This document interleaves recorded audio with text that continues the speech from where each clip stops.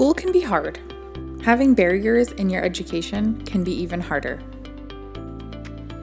How do we get through that? Let's talk. Let's talk about starting the semester and how we can help you get organized. A new semester is a fresh start, and if you take the time to get organized and become familiar with the classes and content, you will be able to walk into class more confident, which always helps. Let's talk about some strategies we can use to help. The first few weeks of school can be very stressful because you may not know your professors or your classmates or where your classes are. Using a calendar app is extremely helpful. There are so many great calendar apps at the tips of our fingers on our phones. Whether you have an iPhone or an Android, you'll be able to use one of the built-in calendar apps on your phone, or you can use Gmail or Outlook with your student email. Adding your class schedule to these calendar apps is a great strategy to help with keeping you organized in the first few weeks. For added organization, you can add an alert time before your class starts.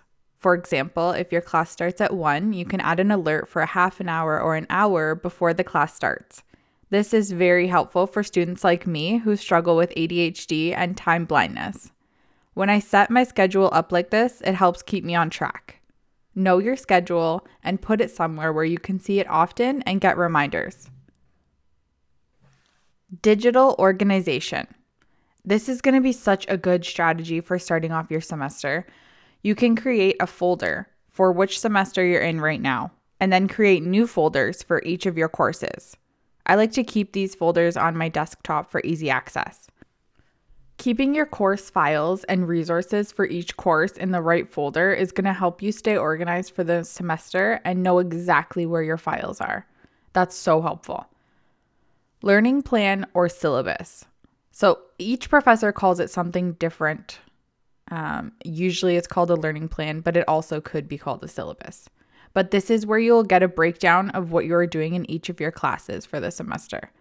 Printing out each learning plan can be helpful.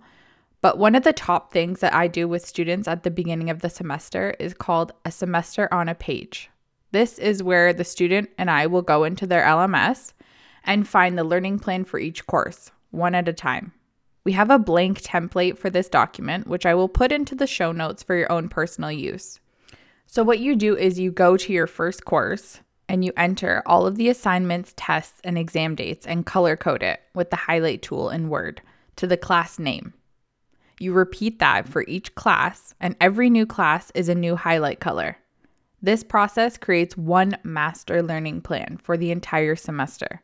The document is organized week by week, so you can take a picture of your week and keep it as your phone background or as a widget on your home screen. Or you can even add it to your desktop, somewhere that you will see it often. If you create the semester on a page, your master learning plan, this can help so much because it's one document where all of your dates are found week by week. Having an at-home work area or desk setup is essential to being organized for your semester. This can be an extra room you have or an area in your house where you work peacefully. Have all of your essential supplies there, but also try to create a cozy environment that will help you relax and get work done. These are just a few strategies you can use to get organized and stay organized for the semester. If you'd like to know more strategies, stay tuned for the next episode.